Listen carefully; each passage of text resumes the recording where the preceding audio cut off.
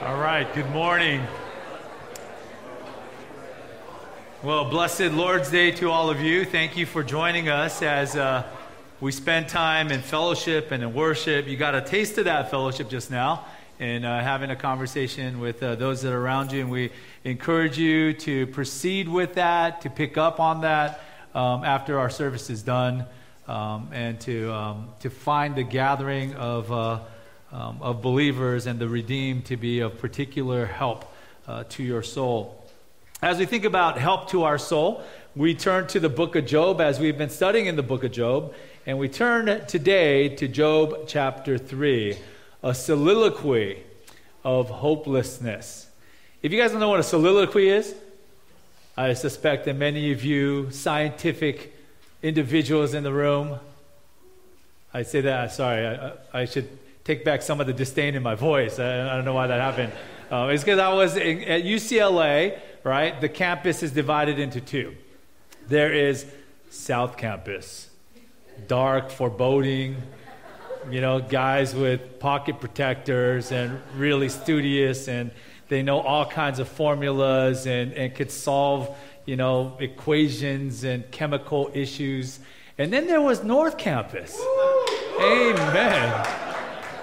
Well, we thought about the things of life.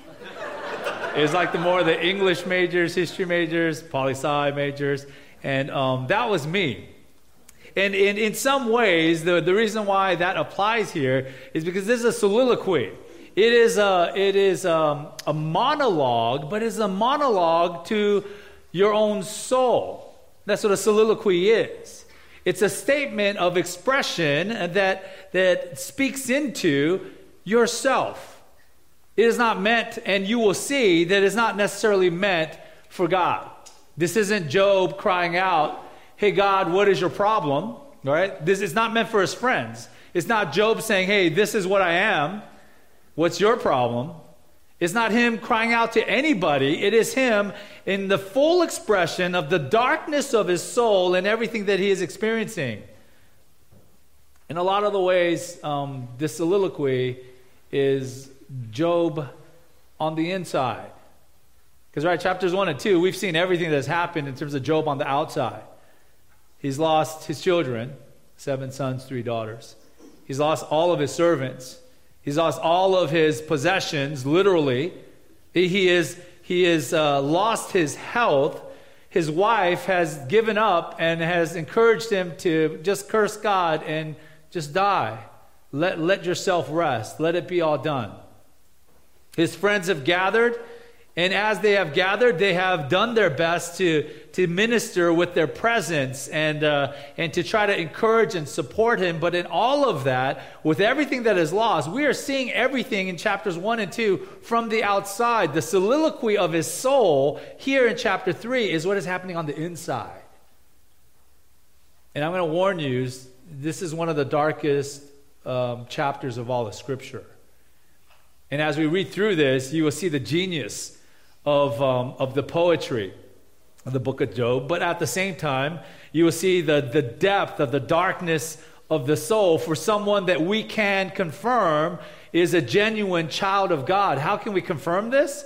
Because the temptation you might face, and many of us will, is to ask ourselves questions like, man, does a genuine Christian, could he actually have thoughts like this? Can she actually have thoughts like this?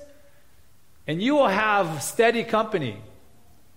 3 friends that will have the same kind of thinking that you have just expressed. But Job is confirmed as a genuine child of God, not by Job, not by his friends, not even by Satan or the angels, but by the Lord himself. You remember there was the Lord that initiated everything that takes place, that when he had summoned Satan and the angels, he tells Satan directly, "Have you considered my servant Job?" Right? Faithful, good, upright, fears God, turns away from evil. Have you considered him? God is the one affirming this, and as we have said over and over again, of all the individuals that we're speaking of throughout Job, throughout the entirety of the book of Job, will his faith stand? Does he know? He doesn't know. He's just a human like you and I. And even though I hope that my faith will stand. Could I guarantee that as if I had some infinite power or prophetic utterance, and I couldn't? I just know that what I believe, and I will hold on to Christ no matter what. That's your faith. That's my faith. That we know the best that we know. Is it guaranteed? No. Do the angels know? Does Satan know for certain the quality, the genuineness of Job's faith? They do not. Satan, in fact, is convinced that if Job is tested, he will curse God. He will seek any means to escape this life. That's what will happen. He will disregard you. He'll dishonor you. It's because you hedge him in. You take care of him. That's why he honors you. The only one that knows that Job's faith is genuine is God himself. So when he affirms in the beginning of Job that he is a godly and upright man, faithful through and through, God's the only one that knows Job is going to come through this okay. And at the end of Job, in Job 42 verse 7, when God speaks to his friends and he says to Eliphaz, I'm kind of angry with you guys because you are not like Job. And then he affirms again, Job has spoken true things about me. And that's remarkable because if you take the beginning, what God affirms about Job, and the end, what God affirms about Job, and then you read chapter 3, you kind of go, whoa, hold on a second. What is happening with my godly, excellent, virtuous man? And it's because we are hearing his song of hopelessness as he is spilling it out within his own soul. So before we jump on that bandwagon to judge that guy severely, we should hear that out and understand that this is a genuine believer, affirmed by God from beginning to end. And yes, this is a darkness of the soul. So we are going to approach this with a view to unpack what Job is trying to express. And we are not going to make excuses for Job. He does not speak anything that is necessarily untrue. He is just speaking of what he wishes could have been. And what he wishes could have been is, in fact, quite dark. He wishes he had never been born. He wishes, he longs for death. Here, let me give you the... Oh,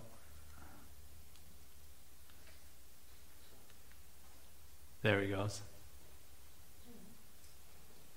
He wishes, right, that he had never been born. That's what we mean by he curses his birth.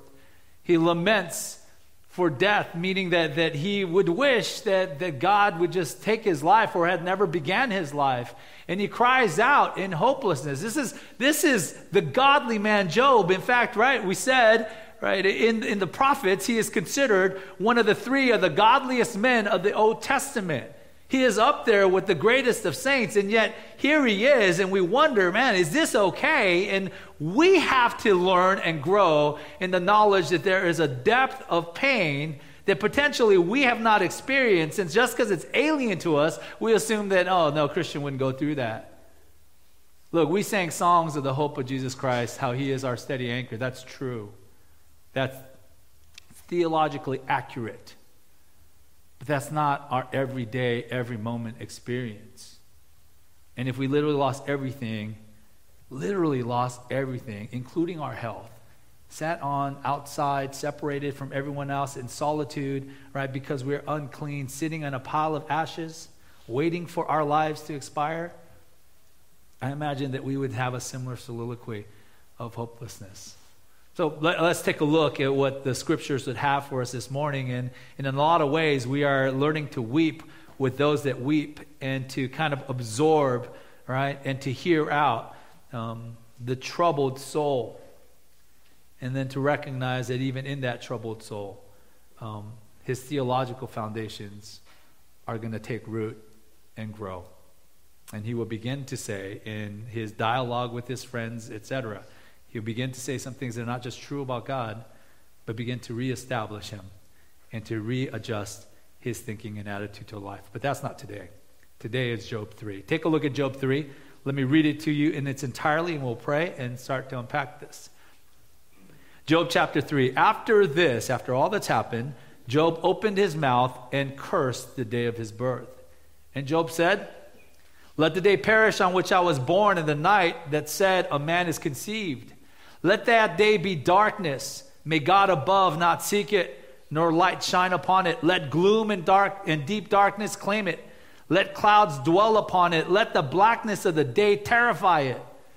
That night let thick darkness seize it. Let it not rejoice among the days of the year. Let it not come into the number of the months. Behold, let that night be barren. Let no joyful cry enter it. Let those curse it who curse the day, who are ready to rouse up Leviathan. Let the stars of its dawn be dark. Let it hope for light, but have none, nor see the eyelids of the morning, because it did not shut the doors of my mother's womb, nor hide trouble from my eyes. Why did I not die at birth, come out from the womb and expire? Why did the knees receive me, or why the breast that I should nurse? For then I would have lain down and been quiet. I would have slept. Then I would have been at rest with kings and counselors of the earth who rebuilt ruins for themselves, or with princes who had gold, who filled their houses with silver. Or why was I not as a hidden stillborn child, as infants who never see the light? There the wicked cease from troubling, and there the weary are at rest. There the prisoners are at ease together. They hear not the voice of the taskmaster. The small and the great are there, and the slave is free from his master. Why is light given to him who is in misery, and life to the bitter in soul, who long for death, but it comes not, and dig for it more than for hidden treasures, who rejoice exceedingly and are glad when they find the grave? Why is light given to a man whose way is hidden, whom God has hedged in?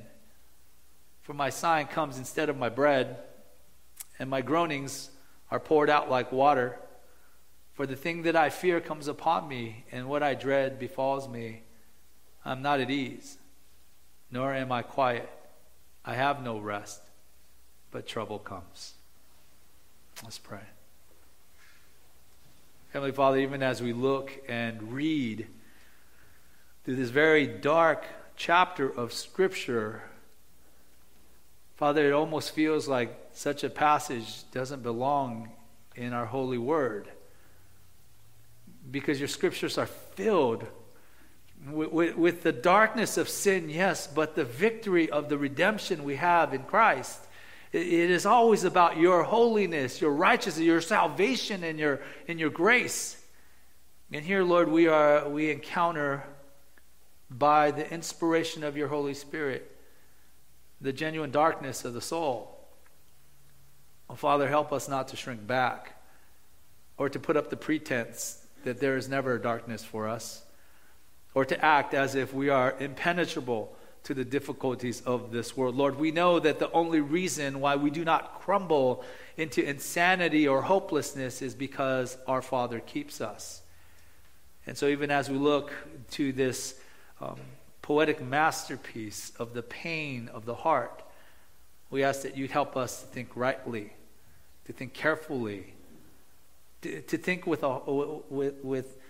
sympathy and care, especially as we think of not so much ourselves, but those that we minister to. And that there is always hope, because there's always God. But then to hear the pain and to embrace that, and to be okay with those that struggle, and to care for them in a way that's honoring and good and according to your tender mercies.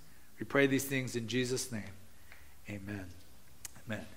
We have said all along that the issue is not truth, right? And we will see that as we unpack each of the arguments that will come at Job. And we need to understand this. This is an ancient Near East form of dialogue that is not as much debate. When we think of debate, I will make 3 points about how you are whatever, ugly or what, you know what I mean? Like whatever it is. And then you will argue back, well, I may be ugly, but you're fat, right? And I can always diet, or whatever dialogue. We usually go point to point, attack each point by point. That's not what will happen in the book of Job. That's how we call it a dialogue and less a debate. The idea here is almost what some scholars would call contest literature, contest speeches. Job is going to say something that is significant, and he's going to craft it in such a way that is magnificent. And then in response, others will say something. Some things will connect with what the previous speaker has said, but their speech will stand on its own. And that's kind of what is going to take place. And Job kind of sets the stage for this by breaking out this work of poetry. Is poetry. And this is the thing I think of. I think of Shakespeare. Do you guys like Shakespeare? Not if you're South Campus majors, you don't. But one of the brilliant, if you've ever read something like, the top of my head, I'm thinking of Midsummer Night's Dream, right? It's a mixture, it's a comedy, and it's a mixture of high nobles and just kind of common, villagers trying to put on a play. The brilliance, though, of that in particular, because if you know Shakespeare, he writes his plays and his comedies in iambic pentameter, right? In a sing-songy kind of poetic way. The structure, they speak like they're poets. It's remarkable and amazing what he is able to do in his genius. But here's the genius of it. In Midsummer Night's Dream, when it is the farmers and the local villagers, the knuckleheads, and they're putting on a play, when they speak, he just writes their words in prose. He just writes it like, and he said, how's it going? I'm going to put this horse head on my, the horse head on top of my face, and then we're going to walk this through. Like, they talk in normal prose the way Shakespeare writes. But when the king and queen of the fairies, the high nobles, when they speak, it is written in iambic pentameter.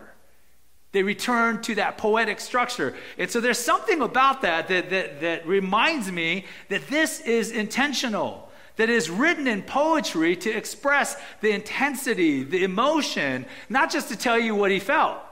This isn't just my outline of, I spoke with Job. This is how he's feeling. 1, he's really sad. 2, he's kind of feeling alone. 3, right? It's not just my points of prose that would declare to you the things that are happening on the outside. It's poetic because he's trying to express what he is thinking, what he is saying, how he is feeling, but in the most literary and impressive ways. I know we have that great theologian, Orphan Annie, who declares to us that, don't worry, the sun will come out tomorrow, right? You bet your bottom dollar tomorrow there'll be sun.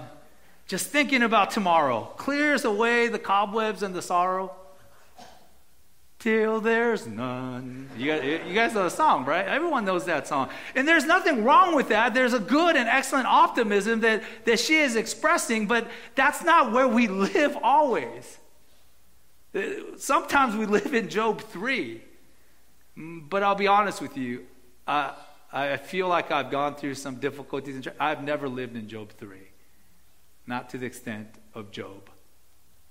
It is his poetic way of expressing what is killing him. And I know for the Christian, and it's true, there is a hope that is eternal. When we speak of eternal life, we're not just promising that your life will not end. That's part of that great promise. But what we're saying is there is a hope that if we will place our faith in Christ and trust in him for forgiveness of sins and for eternal life. We're saying eternal life is eternal very much by the nature of its life-giving hope. That whatever happens here, this is not the end of the story. It's there. And so we talk about hope, and I tell you constantly that hope is just your faith aimed forward. But what happens if as you're trying to look forward, it's just a blank slate? It's a concrete wall. If the darkness is so severe that you cannot see that hope that you believe is there, but it feels lost? What if this life seems to be evaporating and all it's leaving is a trail of deep fog and regret? That is this heart song of hopelessness under the sun.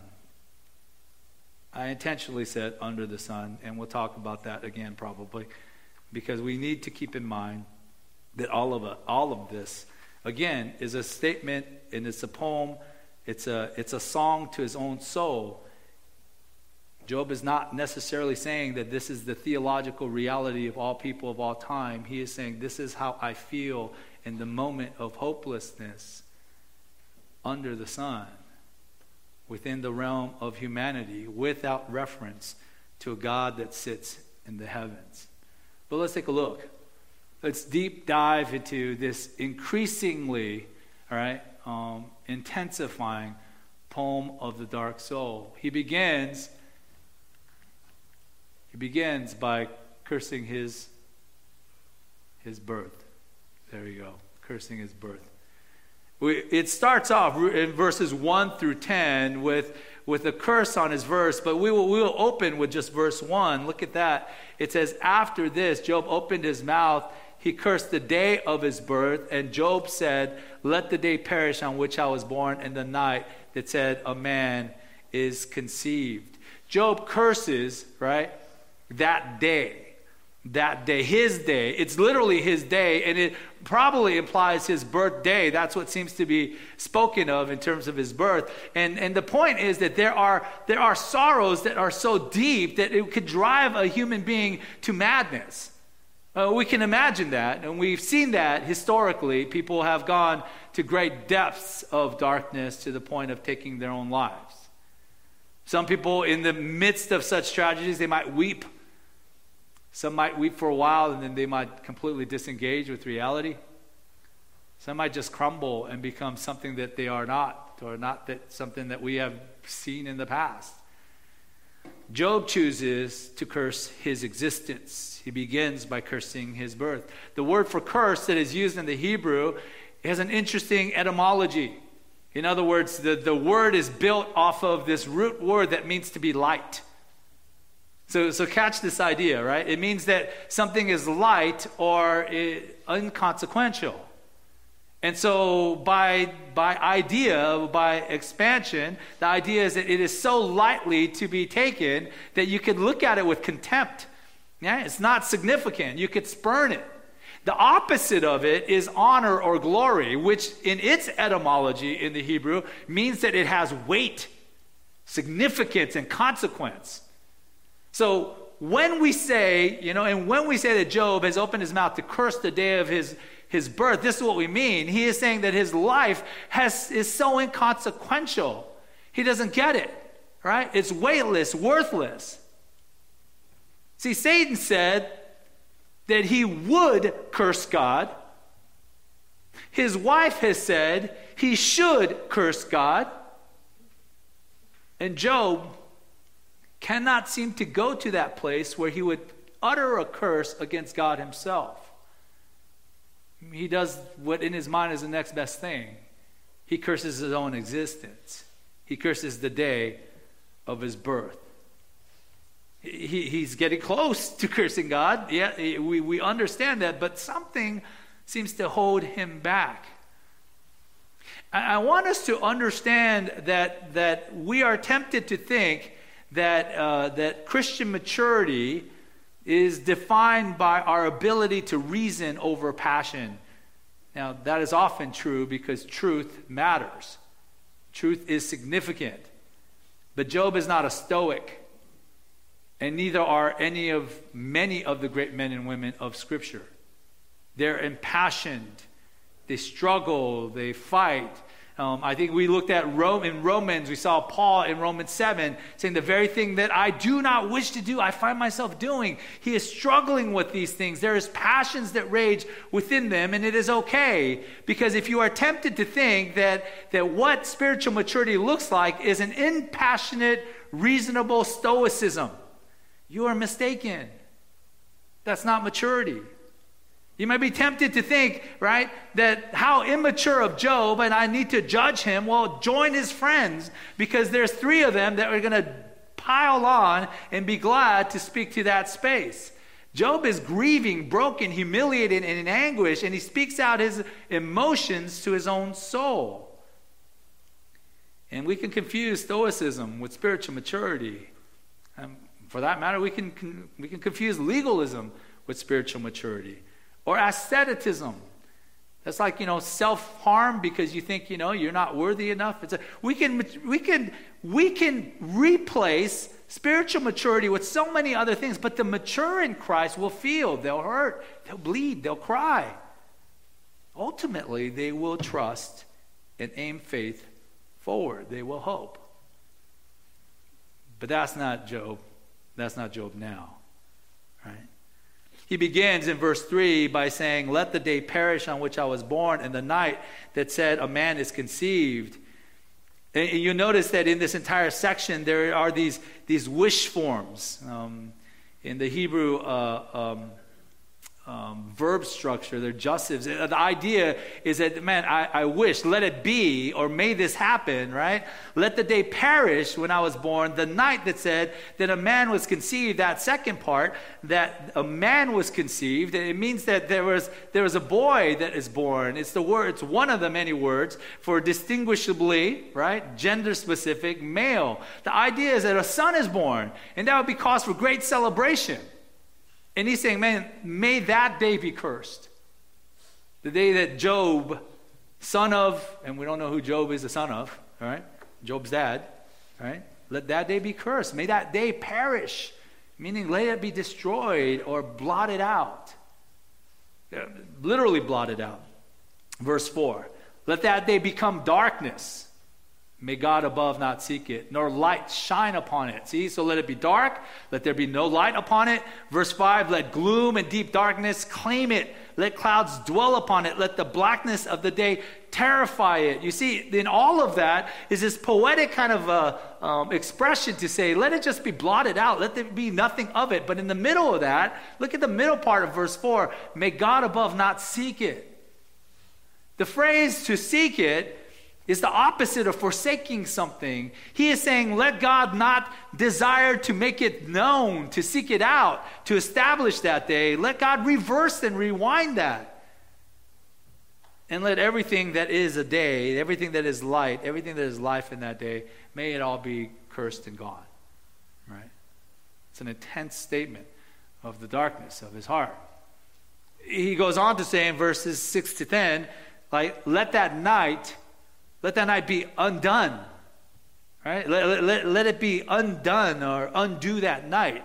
Verse 6, that night let thick darkness seize it. Let it not rejoice among the days of the year. Let it not come into the number of the months. Behold, let that night be barren. Let no joyful cry enter it. You hear in verse 6, right, the idea that let there be no birthdays. Blot this out from the calendar. Undo that night. And then verse 7, he is saying, let there be barrenness and no joyful cry, because that would be the natural reality of expressing that, that a child is born, a son is born. What a wonderful thing. In verse 8, let those curse who curse that day, who are ready to rouse up Leviathan. I know that's weird, right? But what he's saying is there are those that would desire to curse and to undo the day. Those that stand with the sea creature, Leviathan. And it's not so much about whether or not there is this huge monster in the ocean named Leviathan. Leviathan was the name of kind of the folk legend. It is the great sea creature, the beast that is untamable. It'd be their version of Moby Dick. And the idea is that there's this powerful sea creature that stands against God the Creator. He wants to bring everything back into the darkness, into the chaos. And he's saying, man, let that guy loose. He's not affirming that there is such a creature at all. He's using a mythological monster in the same way we might say, dude, let the boogeyman out. All right? Let Thanos come and snap his all away, right? It's that kind of a stuff. It is using an expression that people would understand poetically to say that, man, if this could be undone, let it be undone. And he says, let the stars of the dawn be dark. Verse 9, let it hope for light, but have none, nor see the eyelids of the morning. This one's a beautiful one. Think about the poetic kind of structure of this. He's saying, let the stars of the dawn be dark. The word for stars there is the morning stars. He's not talking about all the stars in the sky. He's specifically thinking about Venus or Jupiter, Mars, Saturn, when they are close enough that they become the brightest star in the sky. And so if you think about as the dawn rises, that brightest star is the last remnant of the night, and then the sun comes and casts out all the lesser lights. So he is expressing that, but he's saying, may it never happen. Let the stars, right, the morning star, let it be dark. And let it hope for light, right? Hope for the big light to come, and it never shows up, right? Have none. He says, nor see the eyelids of the morning. Isn't that expressive? It's like if you imagine the sun rising on the horizon, it's like the eyelids of the sun is opening up to us and the light is coming in. He's saying, don't let any of that happen. Shut it all down. Let that day be gone. Verse 10, why? Because it did not shut the doors of my mother's womb nor hide trouble from my eyes. It let me be born into this painful existence. There is at this church in Dorset, England, St. Nicholas's Church, this beautiful memorial to a local fighter pilot who was shot down and killed in the Battle of Britain. It is this beautiful window engraved. And in it is a broken propeller of his plane, and on the propeller are two initials, his initials and then his young wife's initials. And it also has the years of the marriage, 1939 to 1940. And so this author that kind of tells this story says, what did that premature death do to that young widow? What happened in her mind to all the potential and hope with which their marriage began? The children they might have had, their future together. There's no comment in the window, but in those initials and in those dates is such a compression of grief. This is what we're talking about. It's knowing that something as wonderful and as delightful as the day of birth, he is wishing had never happened as regards himself. Right? He curses his birth. He wishes it had never been. Well, he also laments for death. He laments for death. This is the longest section here in verses 11 through 23. And we'll walk through it fairly quickly, but it goes this way. It begins with kind of a lament over this weary life. You hear the question why repeated over and over, and that's what we mean by the lament. He's just saying, man, what is going on? I don't have categories for this. All I can ask is why. Why is this happening? And it's not that he's even asking God why at this point. All he's saying is why. Why do these things happen? Is an expression of the brokenness of his soul, and he's just trying to express it out in any way that he can. And he begins in verse 11 and 12 by saying, why did I not just die at birth, come out from the womb and expire? Why did the knees receive me, or why the breast that I should nurse? And you see this progression from womb to knees to the nursing breast, and he's saying, like, why did all of that stuff happen? As if he would choose, if he could, that it wouldn't happen. And then verse 13 through 15 tells us why. He says, for then, if he had died before he was born, he is saying, then I would have laid down and been quiet. I would have slept, and then I would have been at rest. I like verse 13, because the verbs literally say, I would lie down, I would be quiet, I would be asleep, and I would get rest. It's literally what we do every night, Lord willing, right? We lie down. Then we usually stop talking, right? We want to be quiet and still. And then sleep falls upon us and we feel that rest. He is literally saying that in his soul, one thing that he is lacking immensely is this sense of rest. And he gives an illustration in verse 14 and 15. Kings, counselors of the earth who rebuilt ruins for themselves, or with princes who had gold, who filled their houses with silver. He says, kings, counselors, and princes, all of them successful, the magnificently accomplished in this life, they are there in the grave. And I would have been able to rest in the grave beside them. Well, not just the weary life to be put away, but the burden life to be put away. In verse 16, or why was I not as a hidden stillborn child, as infants who never see the light? So he's saying, instead of not being born at all, how about if I was stillborn? How about if I was born but already expired? So there's this progression, right? That is going from I wish the day that never happened. I wish I was never born. And if I had to be born, then I wish I'd be born dead. It's dark, man. And then he uses a parallel but different contrast of that rest from the burdened life. He says in verse 17, 18, 19, there the wicked cease from troubling, and there the weary are at rest. There the prisoners are at ease together. They hear not the voice of their taskmasters. Do you hear that? He is saying that even the wicked who are in jail, their trouble, their paranoia, it ceases. The weary find some rest. Prisoners are at ease, and they don't feel, the slaves do not feel their taskmasters, right, bearing down upon them. They find rest, even though they are not the great nobles that we have mentioned earlier. See, in a parallel, it's the rich and the successful that find rest in the grave. It is the poor and the broken that find rest in the grave. It is, right, it is both the wearied life well lived, and it is the burdened life not well lived. And all of them find some peace in the grave. It is similar to what Ecclesiastes kept telling us when we studied that back in the day, right?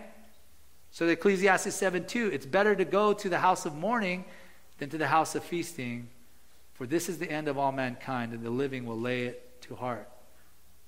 Whether they are much accomplished or unaccomplished, they lay down their burdens. And again, the perspective under the sun. We said that before, and we want to doubly emphasize that this is him speaking to his own soul from the experience of his life without reference to the Almighty. He hasn't spoken much of the Almighty at this point, and he will. And that will be part of what begins to rescue him and grant him some semblance of hope. But here, this is just all about his life under the sun. His experience in this life, his limited engagement with whatever has happened in his existence. And he is saying that it would be better, wouldn't it, if I was never born? It'd be better if I was born and I was dead, then I would be in the grave. There would be rest. There would be no trouble. Under the sun, that is true. Eternally speaking, I'll be honest with you, I don't buy into a lot of our Old Testament scholars that think, it's because they have no real personal eschatology. They have no sense of what will actually happen. Job is about to say that my Redeemer lives, right? And that he will stand on the earth. And even though my skin is destroyed, he literally says, even though I am destroyed physically, my flesh will see that day. He seems to be speaking of something that sounds like a resurrection and standing with his Redeemer one day. That's going to come many weeks ahead. I think it's Job 19, right? But for now, in this moment, he's just saying it's my life has lost all sense of hope. Look at verse 20 through 23, right? There would be rest in death for the weary life. There would be rest in death for this burdened life. There would be a finality to this lost life in verse 20. Why is life given to him who is in misery, and life to the bitter in soul? He's saying, man, why is life given to the one that is in such misery or bitter? Verse 21, who long for death, but it comes not, and did for it more than for hidden treasure, who rejoice exceedingly and are glad when they find the grave. So he's talking about this life that is lost, that is desiring death. And I think it's interesting because he speaks of him who is in misery in verse 20, and he uses the singular. He's speaking of himself. And then he says, and why is life given to the bitter in soul? And he uses the plural, speaking to other human beings that might suffer greatly just as he is suffering. In that bitter in soul is a particular phrase that is used often, especially in the prophets, to talk about how distressfully, painfully, right, we might experience difficulties in this life. It's the expression that used of Hannah when she is weeping at the temple in 1 Samuel 1 because she cannot have children. It is similarly used later in 1 Samuel in chapter 30 of parents who have lost a child that they've already had. It's used of the mariners as they weep aloud because the destruction of Tyre and everything that they have known in terms of livelihood is gone in Ezekiel 27. See, the idea is that there's this bitterness of soul. So why give them life? They actually long for death, but it doesn't come. They would look for it like, man, is this finally the moment? And it doesn't happen. I think of the genuine believers, whether it's in church history, that have expressed this darkness of soul, whether it's the Martin Luthers, Charles Spurgeon's, some of our hymn writers. And there have been many, and there are many stories that could be told about that. But we know them even in the life of our church, not necessarily individuals here, but even some biblical counselors that have come and talked with us and encouraged us in the scriptures, etc., who have struggled with such tremendous physical pain that they would wish that the Lord would just, okay, Lord, this is enough. Just take me home. It's an expression of, it's an understandable expression of what our experience in this life could be, and this is what he is expressing here, right? They would rejoice. They would be glad to find the grave. So why is light given, verse 23, to a man whose way is hidden, whom God has hedged in? This is an excellent verse because he speaks of light given to the one that is confounded or hidden, right? That his way is unclear or clouded. And I think what I like about it is Job seems to sense that his way is lost and obscured. And he has life, but he's not sure where he's supposed to go from here. He's been spending months sitting on ashes in the local dump, right? His friends have joined him for the last week. But all hope is lost in this life. And what is he supposed to do? Where is his way? What is his direction? He's just sitting there in constant pain and misery. It's hidden. And then he uses that phrase, right? That is interesting. He says in the second part of verse 23, why is light given to a man whose way is hidden, whom God has hedged in? Remember, that's the exact same phrase that Satan used. Say, of course, Job worships you. You have hedged him in protection. And Job uses it without knowing, because he didn't hear that dialogue. He uses it in the sense of, I am hedged in as in I am trapped. I'm not going to get a job. Am I going to have more kids or get married? Right? Am I going to, what am I going to accomplish? He's confounded. He's hedged in. And he is saying that my life is trapped. This is over. He laments. And he can almost wish for death. But can I also say this? That in all of this, there is a fine line between he would wish that death would come for him and he is willing to take his own life. Do you see that? And I think there's something to that, even amongst the faithful, whether they speak of the dark moments of their time or inexpressible pain that they have to endure, right? The faithful find that they will not take their life into their own hands because that's not theirs to take. It is still the Lord's to give, the Lord's to take away. Blessed be the name of the Lord. And by the way, that's exactly Job's reference to everything that he's lost. And he seems to apply that theology even without thinking out loud to his own soul. He is wishing that the Lord would take his soul, but he is not going to force the Lord's hand. He's not going to take that into his own hands. That's not his to give, and that's not his to take away. So even in that darkness, there is these roots that run deep that remind him that there is still a God. So we look at his cursing of his birth, his lament over his death, and then he cries out in hopelessness, and it has really been building to verses 24 to 26. These, verse 24 to 26, verse 24 and 20, this section is kind of the crying out. It is the loud and extensive statement. It begins by verse 24 saying, my sighing comes instead of bread, and my groaning are poured out like water. And as many scholars have pointed out, our English words for sighing and groaning are insufficient.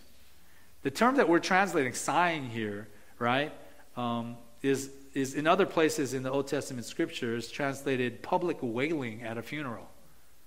This isn't just, this isn't the sigh of boredom. This is the weeping.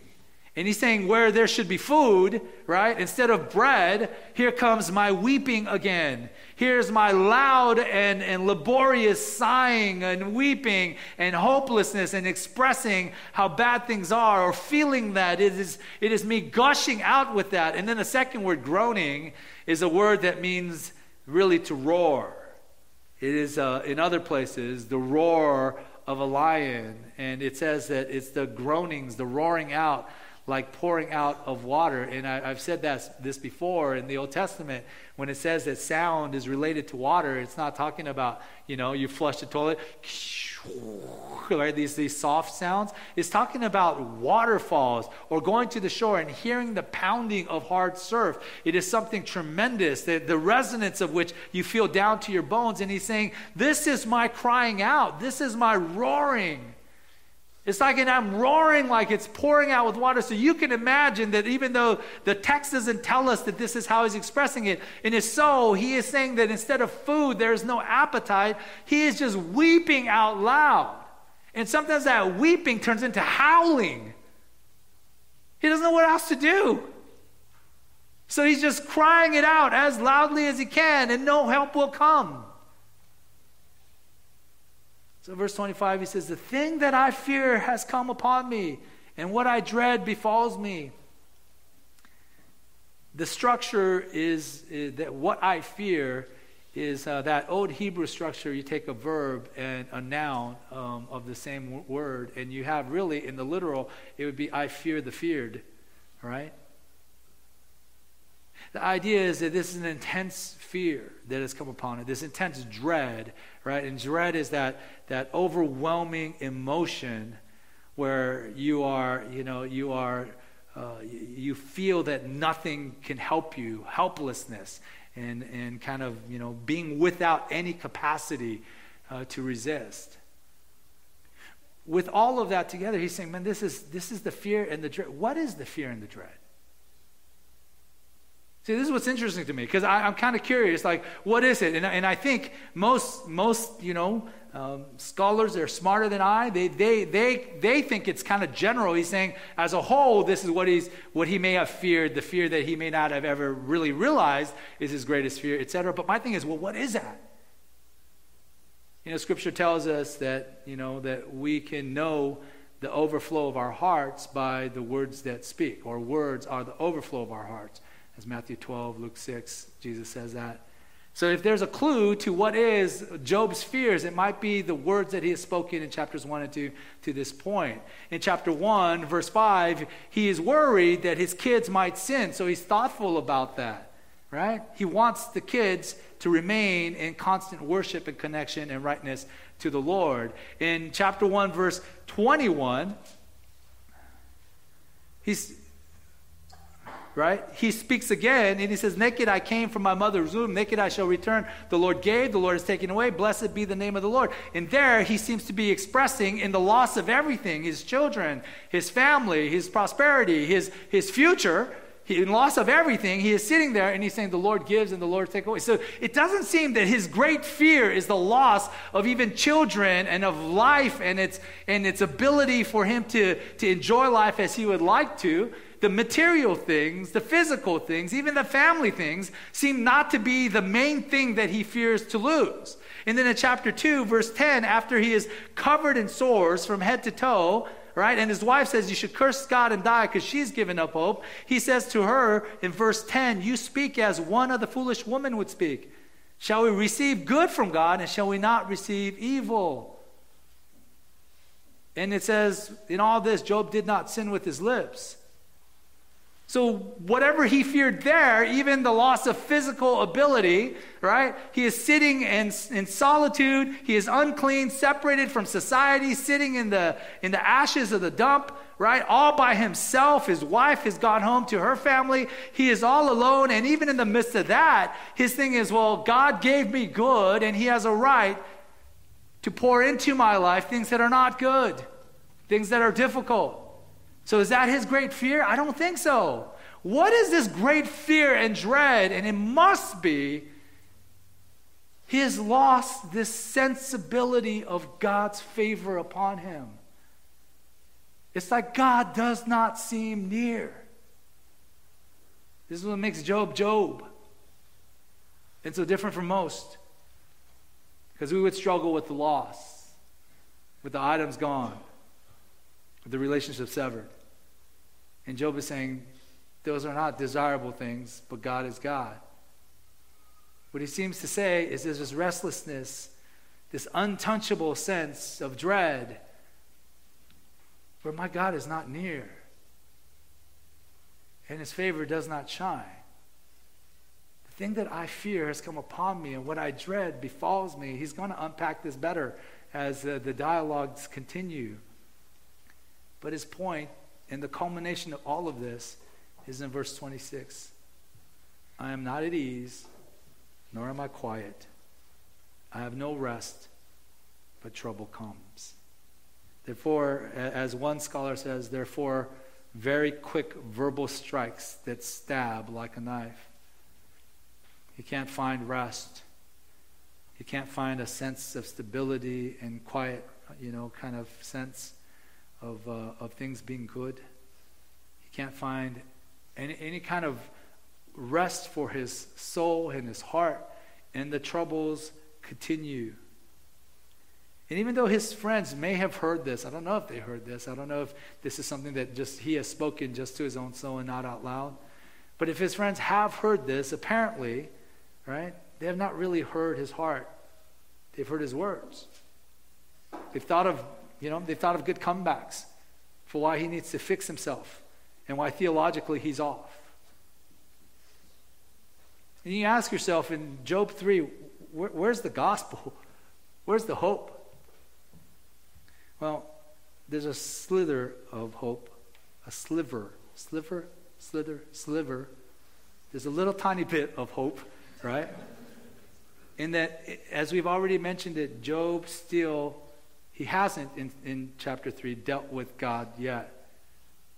But he knows he must. There's more to be said.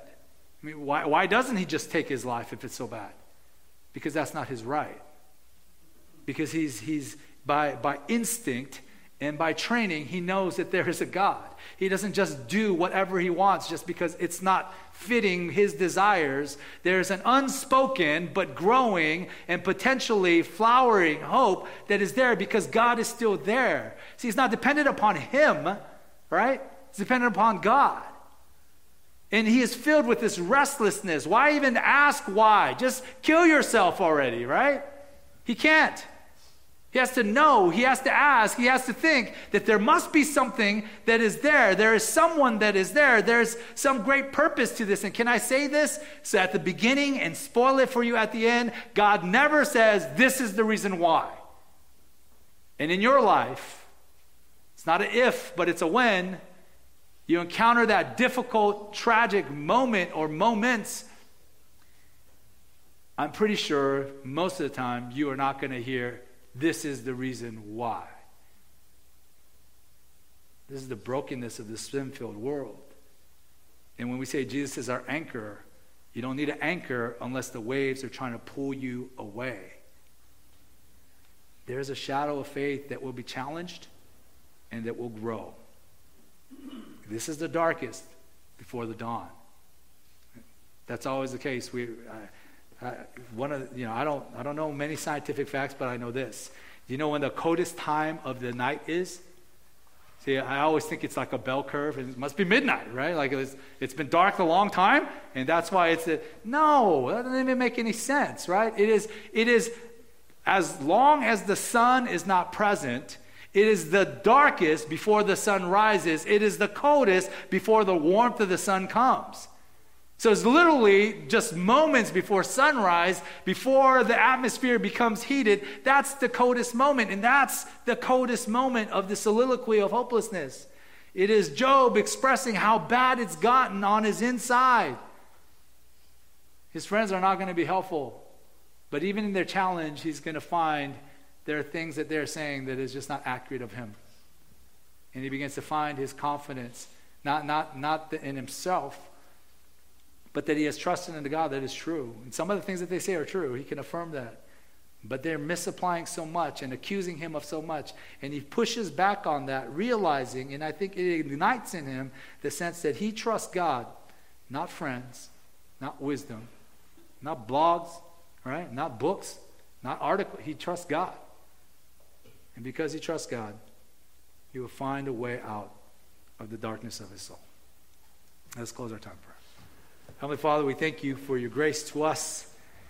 We ask that you would help us not only to have compassion for those that struggle in this, that struggle like this, but that you help us to know that even if we don't feel it, you are still God, and you are in absolute control.